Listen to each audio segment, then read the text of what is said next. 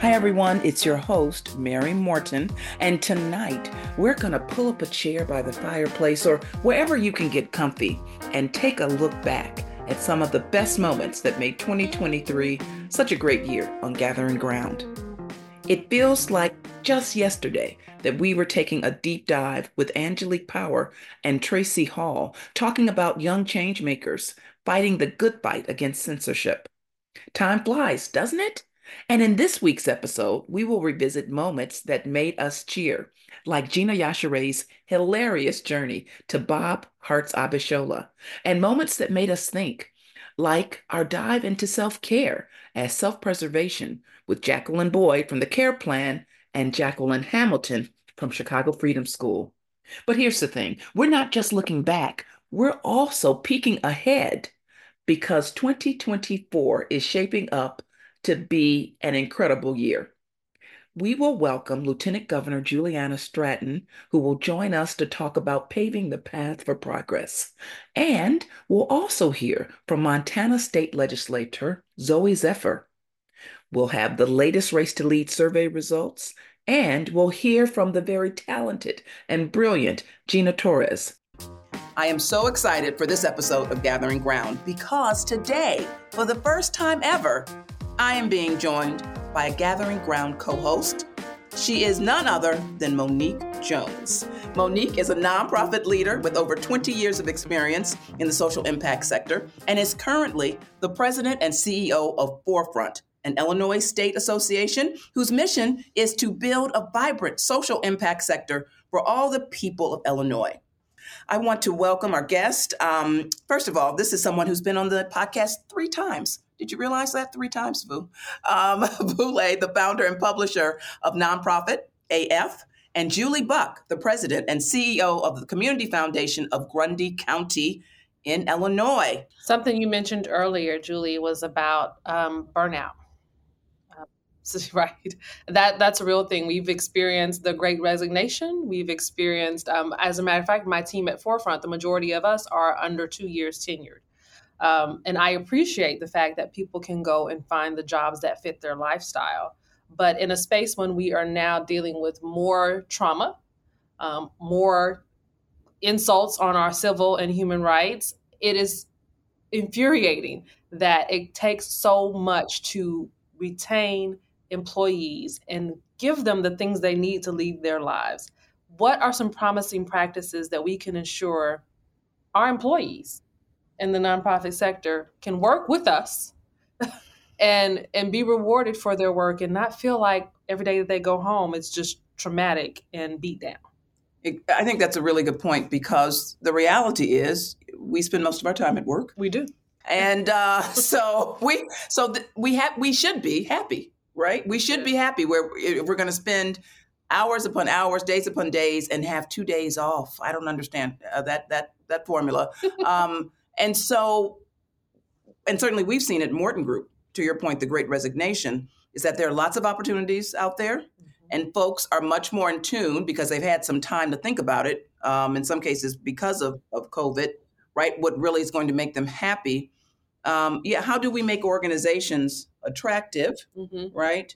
And keep people engaged and supported, because that is what it comes down to. I mean, people, and also people really do want to know, and certainly folks who are under the age of 40 want to know that you are doing something with regard to equity in your organization.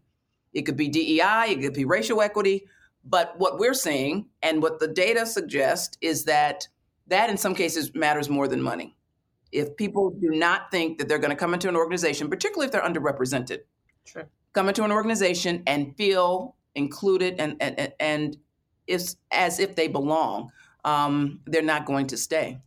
So how does that look from your vantage point, Vu? I agree. I think that for some people, those things are absolutely critical. I mean, I think for me, it's really vital to go into an organization. Like, are you focused on equity? Are you living your values? Or are you just putting them out on a website, right? And at the same time, we do have to acknowledge that, like, we suck at paying people in this sector, and we suck at compensating them with like family leave and retirement. Like, many people have no idea what they're going to do for retirement. We're just going to work till we die, apparently, is a lot of the plans for a lot of folks here. And yeah, like shitty pay is going to affect whether people will stay at your organization or not. That's like the basic essential, right? Because if that's not going to be there, it doesn't matter how amazing your organization is with everything else. Like people need money to live. And again, like this goes to the funders out there who are just like, who don't really understand this. And I think specifically progressive leaning funders, because this is not the case with conservative funders who tend to treat their folks as like, their flag bearers are as essential to their movements. I was talking to Angie Kim of Center for Cultural Innovation, and she was talking about how, like, for conservatives, like if you're a conservative pundit or a leader and you are disgraced for somehow you got fired for embezzlement or whatever, the conservative movement will rally around you. Conservative funders and movement will rally around you. You will get a book deal, a spot on Dancing with the Star.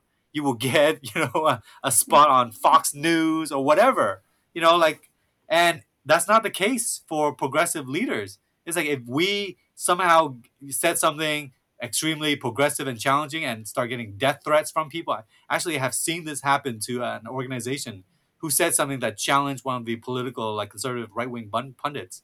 And then he mobilized people to attack them, and they started getting death threats. And when they reach out to their funders and be like, hey, can you support us with maybe some legal defense funds or whatever? The funder's like, oh no, sorry, that's outside of our scope. You're on your own. Like, this is how we treat. And then we wonder why people are burning out. Like, we have to start protecting our progressive leaders by paying them well, ensuring that they actually have a future to work for, and ensuring that they're protected when they go out and start pushing for systems change. For this episode of Gathering Ground, I was excited to sit down with two people who, in spite of the pandemic, continue to make sure that the arts and activism can thrive together through their work and advocacy efforts. Our first guest, Carla Estela Rivera, is a storyteller, writer, theater practitioner, change maker, and the executive director of Arts Administrators of Color Network, a national nonprofit advocating for people of color as artists and arts administrators through collaboration and community building and the creation of opportunities for better representation in the arts community. Carla is a company member of Second Story Chicago, and her past roles include executive director of Free Street Theater, director of public affairs at Ingenuity, and director of communications at Aspira of Illinois. As we get ready to wrap up in a little bit, I'd love for you to give any advice that you would have to listeners who are dedicated, right, to their arts and really want to do this kind of work, yet are discouraged, yet feel that they can't make ends meet, at least not right now. What would you say to them? Because that's a rough spot to be in. What kinds of things and what kinds of strategies did you employ to give you hope and to keep you going? And I'm going to start with you, Shannon.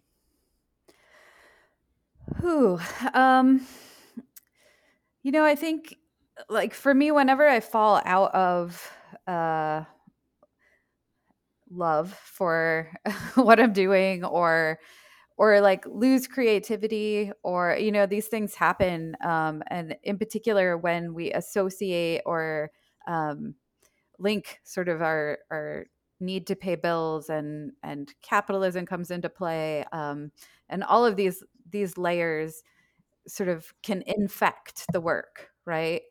For me, it's sort of like getting back with people and making in community and having these conversations in community. And so, like, other people spark my creativity, other people lift me up. And, when you're in space together making, you can't lose hope, right? Like, it is a space that just hope and creativity bloom and get conjured in these spaces. So anytime I'm down or running low or can't pay a bill, I'm like, I need to get people together right now. Like, we must be in space making. And I always leave with a better attitude and like more ideas and more connection. So I think if you're down, this is your moment to get people together and everybody gets lifted up.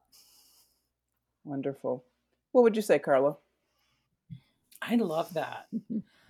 having your people, your Mhm. community is so important. For me, I would say there are absolutely things in the world that we need to do right now because those things cannot wait. And so if that's economic, you know, and really actually chiefly I'm thinking about the economics of being an artist. If you've got to take that job in order to put food on your table until you're able, you know, one, don't ever stop making, don't ever stop believing that you've ceased to be an art, you know, don't believe that you've ceased to be an artist, I should say. um you know, I would say, to Shannon's point, surround yourself with community who are in the same world, so that you can lean on each other. Find your groups, find your advocacy groups, find your artist groups. They are everywhere. We are abundant, and there is a role for everybody. And I know for me, I had to pause. Like, my journey as an artist is certainly not a linear one. And so I had to pause being a writer for a long time until I found the little ways that I could inject my art into my life, and into and bring a practice back in. And so don't lose hope. Bring in your community. Always say what you are and who you are, because if you hide those things, then also people around you don't know how to show up for you. So if you hide those things about yourself, and then an opportunity comes and it goes somewhere else or to someone else, and you really wish that was your opportunity to take, and you hadn't said anything, then, you know, that's an additional barrier. Don't ever be a barrier to yourself. And also, there's no one person or no one group that knows it all. And I think I spent a lot of time in my life trying to be the expert, and there's really no one solitary expert or authority. Walk in and be yourself. Walk in and be unapologetic about who you are, because that also allows other people to disarm themselves and be who they are. And there's a lot of beauty there.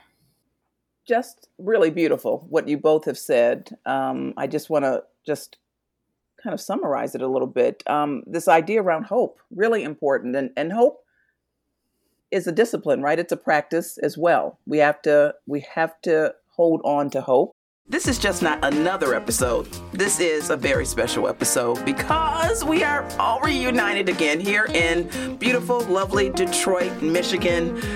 And I have an opportunity to talk with Angelique and Tracy, Angelique Power and Tracy Hall, to many of you. Want to just focus a little bit on where all of us spend most of our time, which is at work, which is, you know, what's wrong with that paradigm? Right. What, you know, want to just hear, what are you proud of? What are the things that have happened in the last 2 years that you're proud of with regard to the place where you spend most of your time? Yeah. There's a lot. You know, we did a year-long listening tour with the full staff that went from listening to this community-rooted strategic planning process. And that has translated into a new strategy for Skillman. And the long and short of it is the inside-outside game. It's really about, how does change happen? It happens through those that are closest to the work, and we call them the ground builders. So those are young people, those are educators, those are residents. And so how do we create equitable education systems? We have the ground builders who know the most lead systems change. So the inside game is the ground builders are the designers, and the outside game is policymakers. And so policy is actually where a lot of the systems are designed.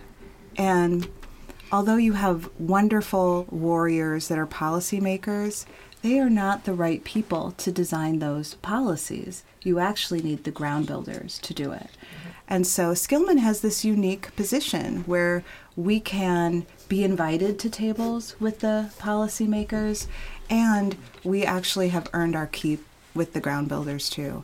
And so we can reset tables. We can bring together, because often the ground builders, because they aren't part of creating good policy, then their position is to react to bad policy and reject it. And so we waste so much time instead of actually like co-creating something and together. having them in the room at the very beginning. Yes. And isn't this is what I found for young people, this is the only group of folks that the majority of the population feels completely fine making policies for, on behalf of, and never including them in the conversation. Never including them. Thank you for saying that, Mary. So most proud of the inside-outside game strategy that was co-built. Second thing is that I get to work with young people all the time. And I also get to recast our understanding of young people right now. There is this sort of benevolent behavior, which is like, we will help the young people, and it's like, oh honey, we need their help. We need them to actually guide us. So Detroit is a young city. 43% of people in Detroit are under 30. That's what the latest census has told us. And so we talk a lot about Gen Z. I think I was talking about them last time. Yeah, you were. Getting to this understanding of how they're, 48% folks of color, 1 in 5 are LGBTQIA+, 1 in 3 knows someone who's gender non-binary, intersectional in their identities and in their analysis of issues and their proposal of solutions. They see this vision that is not incrementalism. It's like wholesale change. And so we have added the youngest board member in our history, 22-year-old Jeremiah Steen. He's fantastic. We bring young people where we go. When we go to policy conferences, we don't show up alone. We are actually known for like traveling with our young folks. We've been to Wyoming last year. We spent a week with Che with Rhymefest. He was there curating a week for us with Indigenous youth.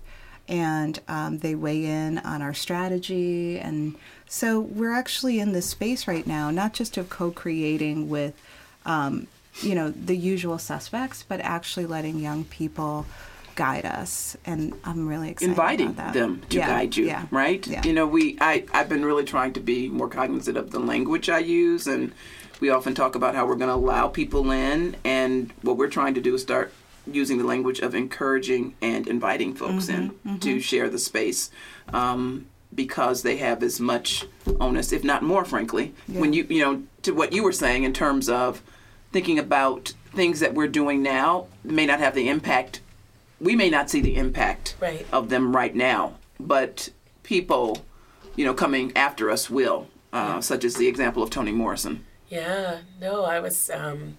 First of all, I just want to acknowledge the work that the Skillman Foundation has been doing before and since your arrival. But I think that recognition of nothing for us without us That's right. also extends to young people. Because Absolutely. Sometimes we forget, right? Is really important. And when I think about the kinds of things that I myself recognize as not being tenable, how the cognitive dissonance, right? That's happening when we think about climate and not being able to connect it to the phenomena we were seeing around not just weather, but, biohazards, and that we normalize it, right? I think about the very foundations of society today are not going to be something that we can survive even 2 more generations unless we address it. That's Housing, being from LA, it's hard.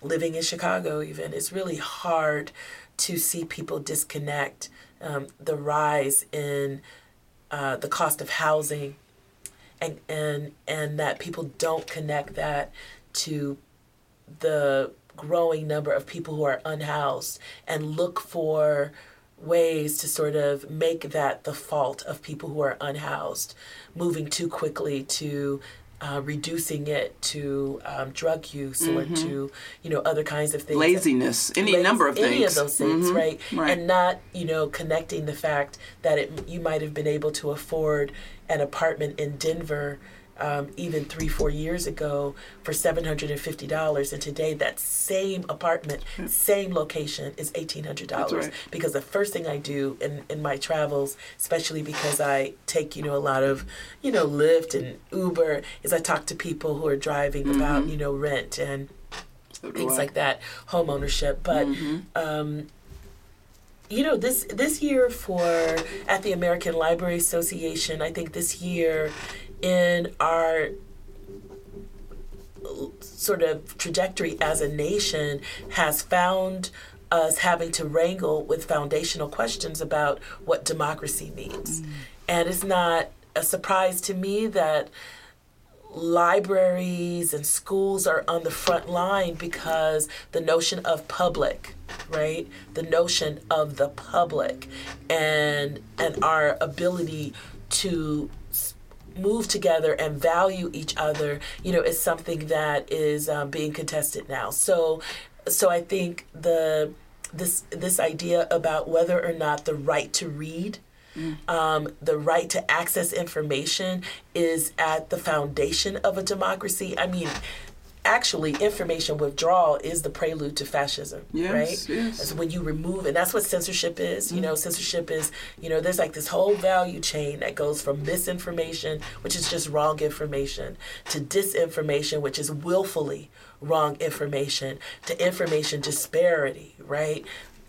With the information that you and I have, the quality of it, the volume of it is not the same. Information segregation, right? I have information, but you are not going to have it. Or I have fiber optic, fiber broadband, and you have, old stuff. You're buffering, you're just like moving in like slow motion and like a flip book, right? On the internet every time you get on it. To then, one of the, main extremes is information withdrawal. When you take information, remove information, like that, we should be at a point in our democracy where disinformation is like a norm or a standard, and then censorship is also something that you're seeing more and more people being radicalized into, whether it is extremist groups who are not reading the materials and then still calling for bans or censorships. So I think for for us, the mission of the American Library Association, which was founded in 1876,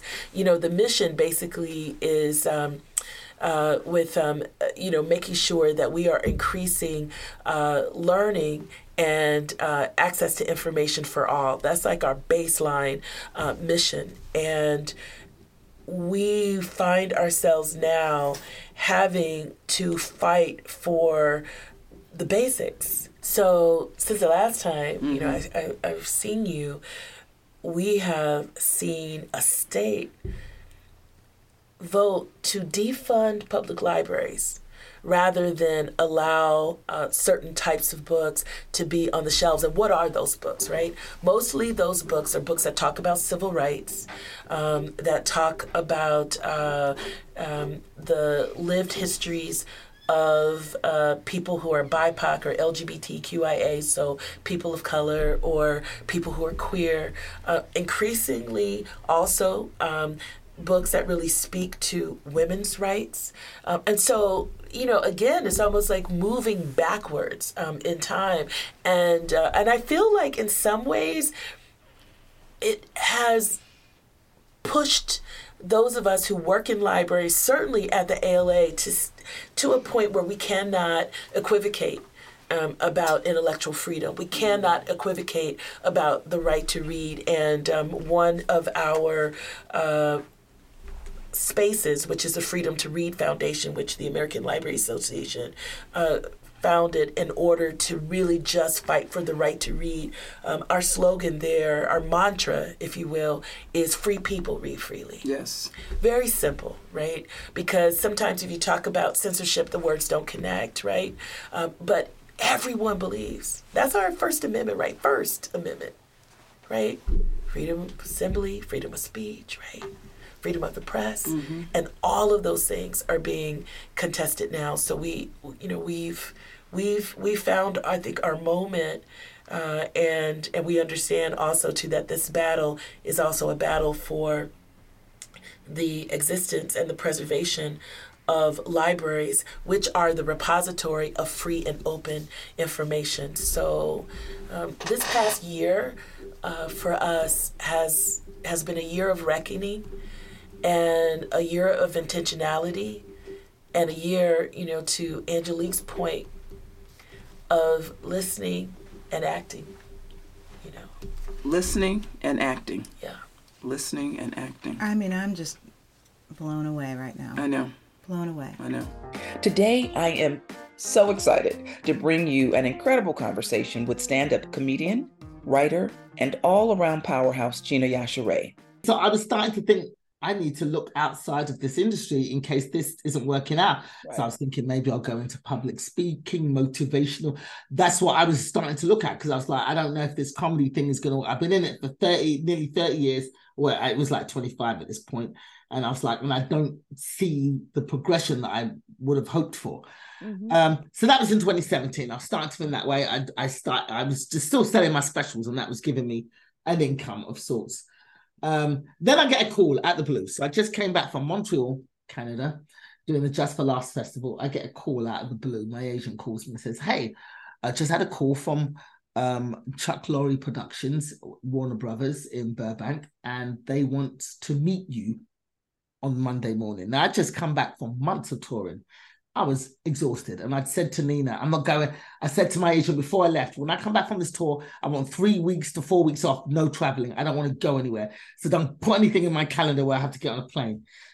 So I come back on the Thursday night, and he calls me Friday morning to say, they want to meet you on Monday. And I'm like, I'm tired. Didn't I tell you? And I've had so many meetings where I've gone in and they've blown smoke up my ass and nothing happened. So I was like, nah, I'm not interested in this meeting. It's just going to be another bullshit meeting. And I'm just tired. I don't want it. And he was like, this is Chuck Lorre. And I didn't know who he was. He was like, put the phone down, Google Chuck Lorre, call me back. Then I was like, Google Chuck Lorre. And I go, oh, it's the man behind The Big Bang Theory, 2.5 Men, Mike and Molly. So I'm thinking, oh, it's a sitcom guy. And my dream has always been to be the best friend in a sitcom, which would help me sell out theaters. So I was like, oh, maybe they saw me somewhere and want to put me in a sitcom. Okay, fine, I will go. But they have to fly me first class. I'm not going economy. I need first class ticket and a 5-star hotel. And after much wrangling back and forth between my agent and them, they finally went, all right, we'll fly you first class. So they flew me out. I go to this meeting. I walk into a room with Chuck Lorre and Al Higgins and Eddie Gorodetsky, who are two of the exec producers who have worked with him on a lot of shows.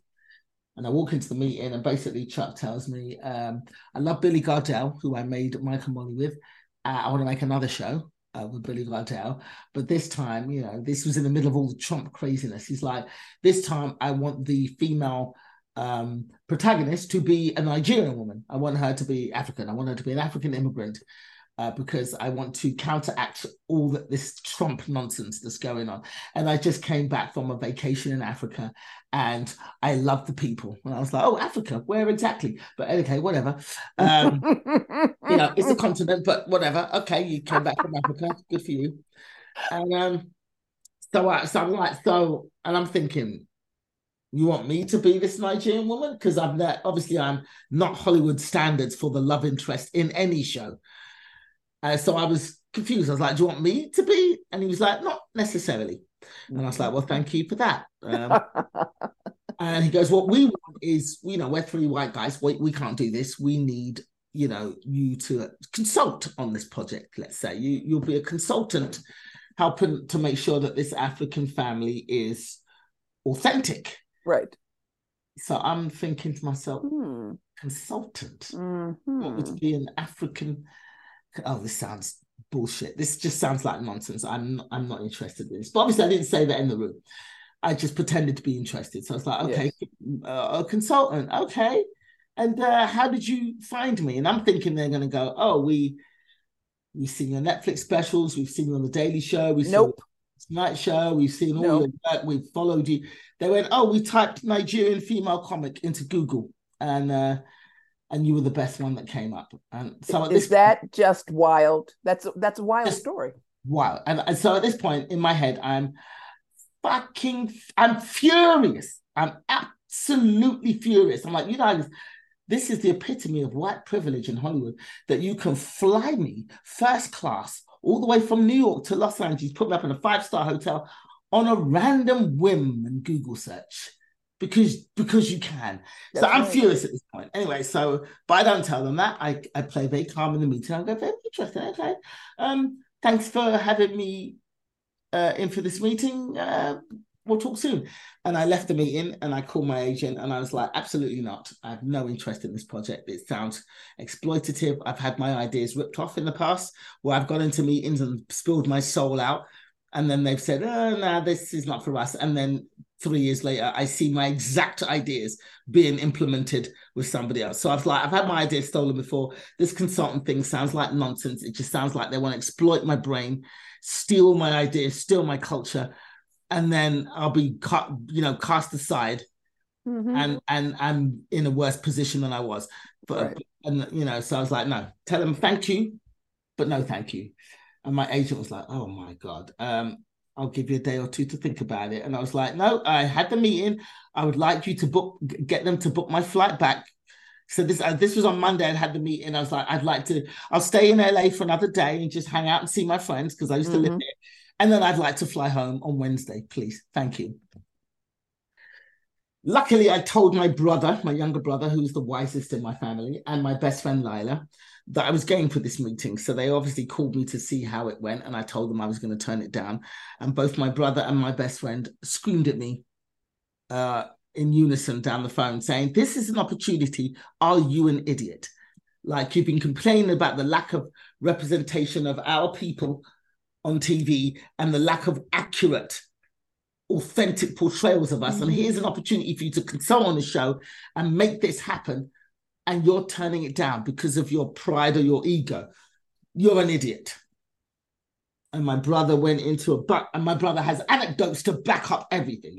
He told me a bunch of anecdotes about Hollywood shows where actors have turned it down, then another actor has come in and it's blown up, and he had and I was like, yeah, but they don't want me on the show. I'm just a consultant. And he was like, it doesn't matter. Just be in the room. That's right. That's right. And I think that's an important story, right? Important lesson. Yeah. To get in the room first. Yeah. Right? So I almost turned down being in the room. So I was like, okay, maybe you're right. So I called my agent back and I was like, have you turned down that gig? And he was like, hell no. I was waiting till you were on a plane back to New York before I made that call. So I said, tell him I'll come in for another meeting and we'll go from there. So I went back in for another meeting, got in the room with them. And once I got in the room with Chuck, I was like, okay, this guy's no nonsense. He doesn't bullshit. He's very honest in his opinions. And I think maybe I might be able to trust this guy. And I was like, I'm in the room, I might as well. And the juices started flowing. So I started telling him about my life. And at one point I was like, in my head, I was like, Gina, you're giving away the show that you pitched a year ago. Yeah. That you wanted. And you're going to plunder the show that you pitched and give it to them and risk them stealing it. And I was like, well, I pitched the show. Nobody wanted it. Here's a chance for me to get some iteration of it made with this dude. Right. So I'm going to go all in. This is my last hurrah. I'm going to throw everything in. And if it doesn't work out, then I will figure out a way to leave this industry and go and do something else.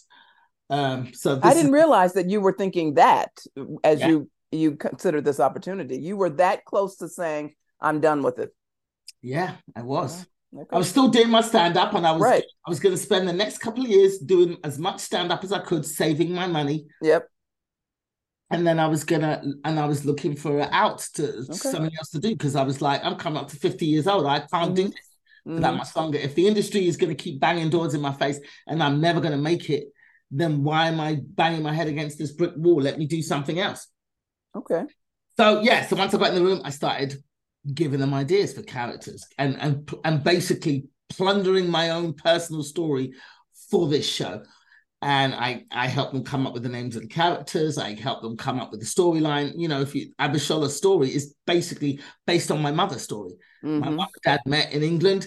They had us all. In England, it was super racist at the time. They couldn't get jobs in their professions. My dad had a PhD. He was a qualified lawyer. My dad was my mum was a school teacher and a school principal, and they couldn't get jobs in those areas in England.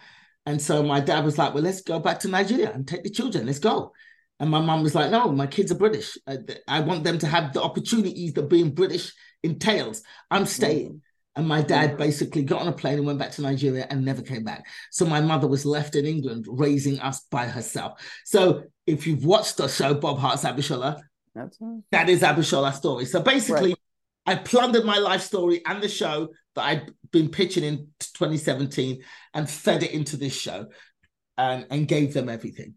And you then also, you became a character on the show, because that wasn't the beginning. Let's talk a little bit about that. Yeah. So after I spent, basically, it turned from another meeting to I stayed in Los Angeles for another nearly 3 weeks writing this pilot with them. I stayed in the room. I just kept coming back there. They were like, Chuck was like, let's write this thing.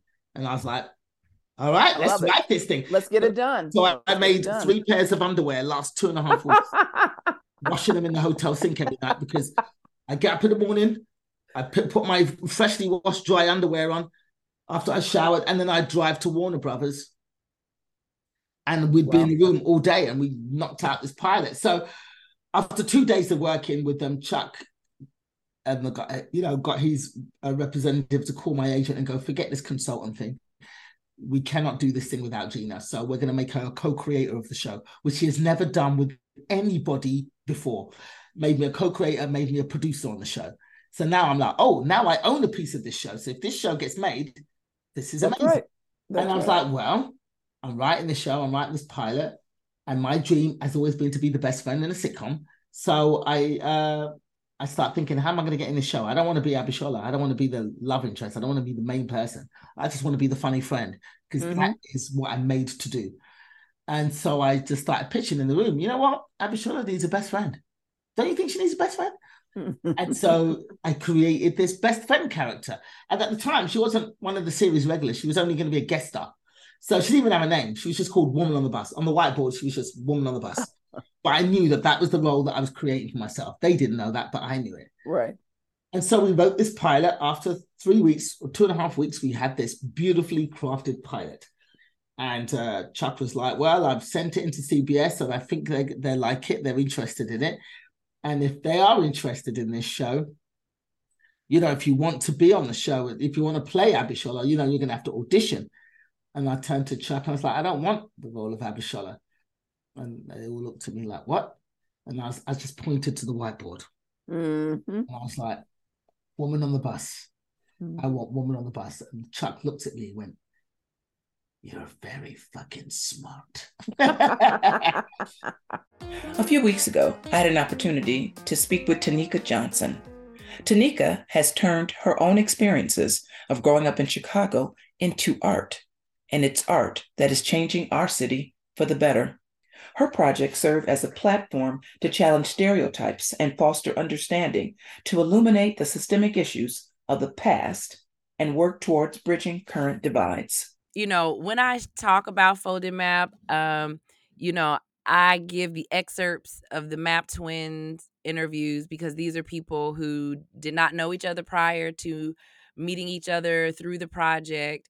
They live in racially and economically different neighborhoods, and because it's Chicago, have been programmed to believe stereotypes about each other.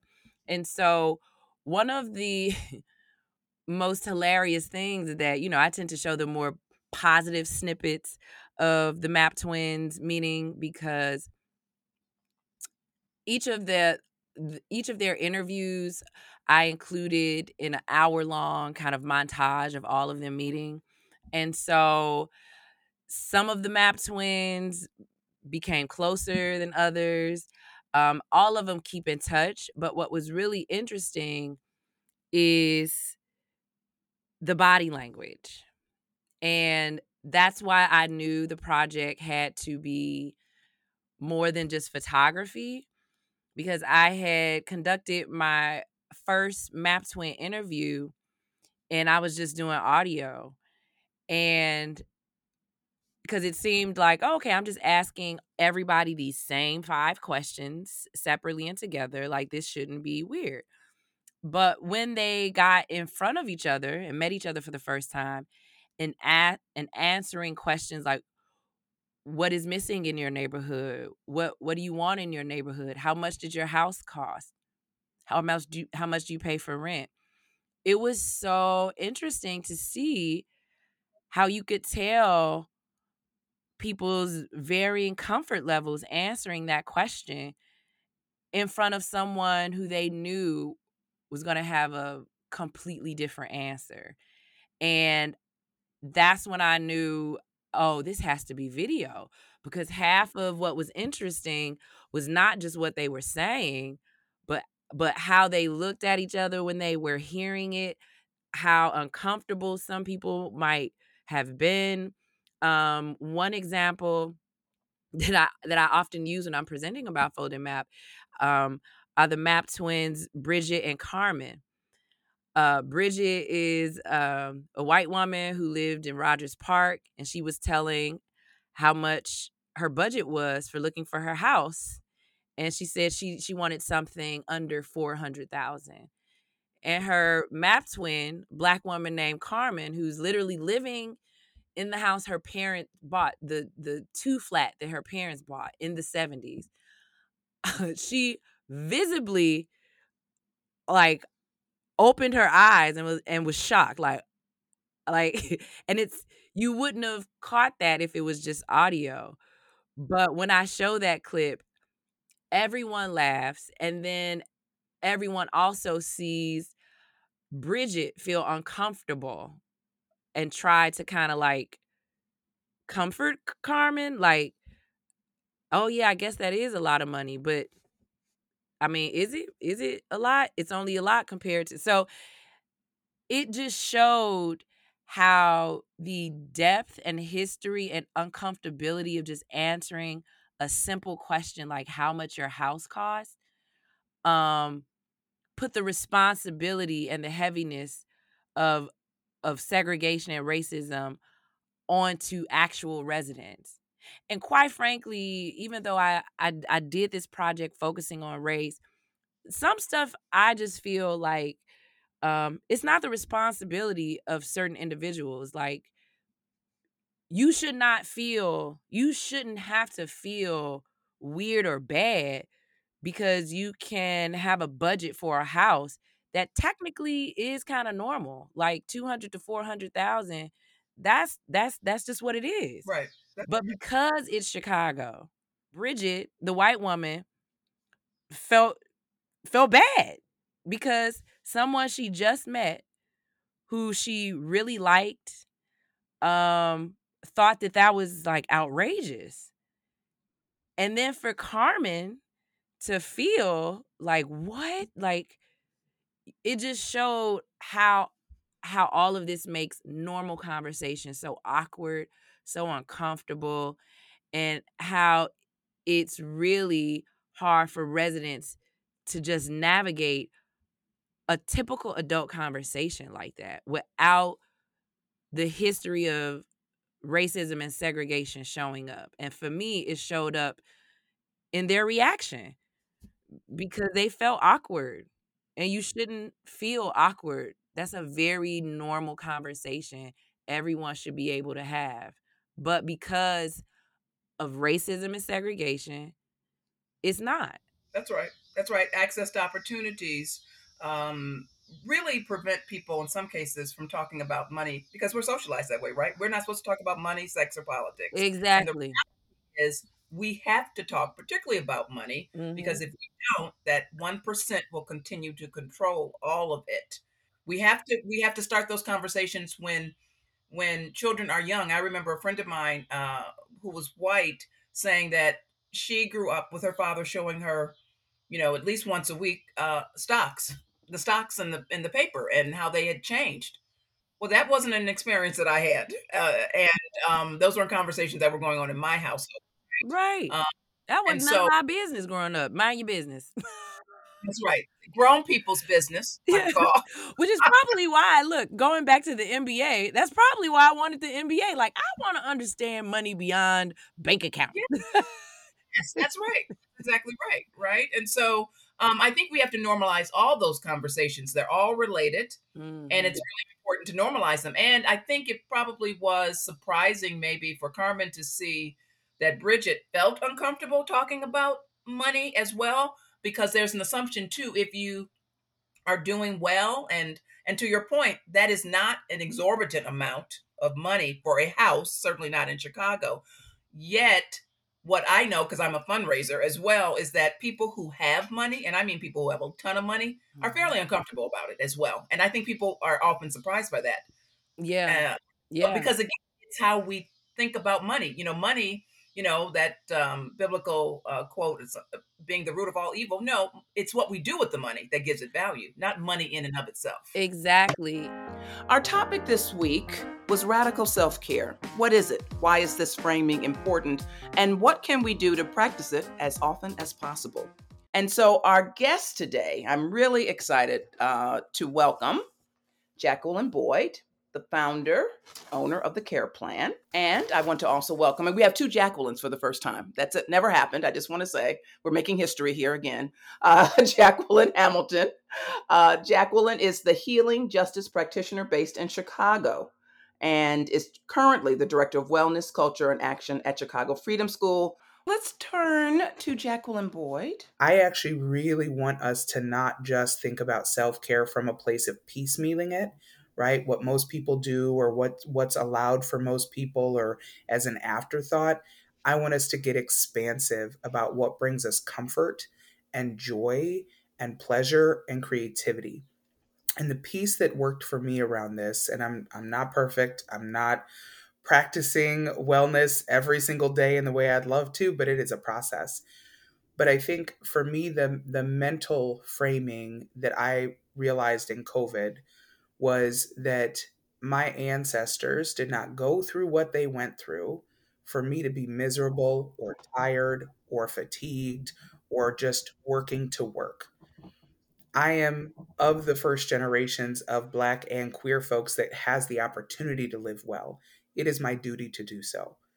And so that really helped me really thinking about the lineage that I come from, even in just recent history. It sort of gave me a mandate to say, you have to and you should. And that's a way of honoring yourself and lifting up the next generations to come.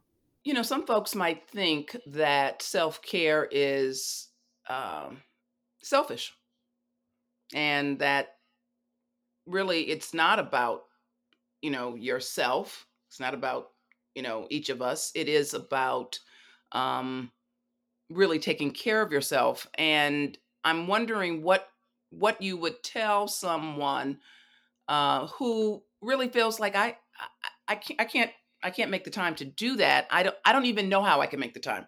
That's what I'm you talk about scheduling things, and I think that's a really great idea, and I do that for myself. However, I certainly have run into folks who feel they just don't have a moment. They don't have a moment, whether they're a caregiver, right? And caregivers, I'm so happy that there's been so much more focus on caregivers in the last several years, particularly around, COVID. Um, However, because of how many folks, and I'm going to say most folks who are identified as, women, have been socialized around giving care, right? You are supposed to be the person who makes sacrifices if necessary. You're the person, who may be the head of the household. How do we get to those people and say it's okay for you to take care of yourself? Because often I will say to someone, when I'm doing executive coaching, if you're not taking care of yourself, you certainly can't take care of your staff.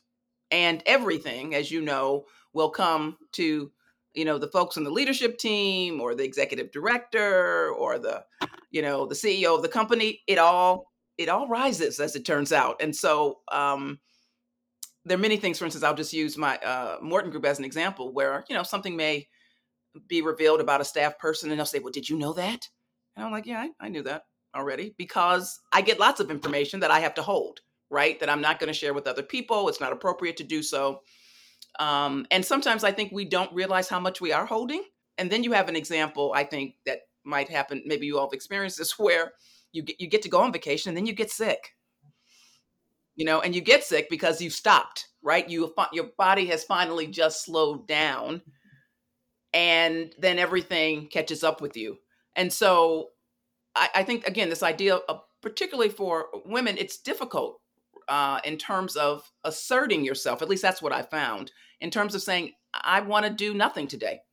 I am going to take the day and do nothing. I'm going to watch TV and stretch out on the couch. And that's okay. How do we move people from the extreme of, I can't do this, it's not appropriate, I have too many things to do, I have too many things to take care of, with my aunt or my mother or my father or whomever, or I've got to go home and babysit for my, young brother, whatever the case may be.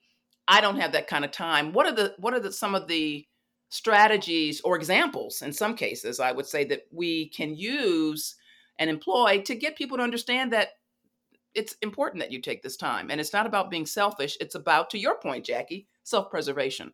And that taking care of yourself is the right thing to do at the end of the day.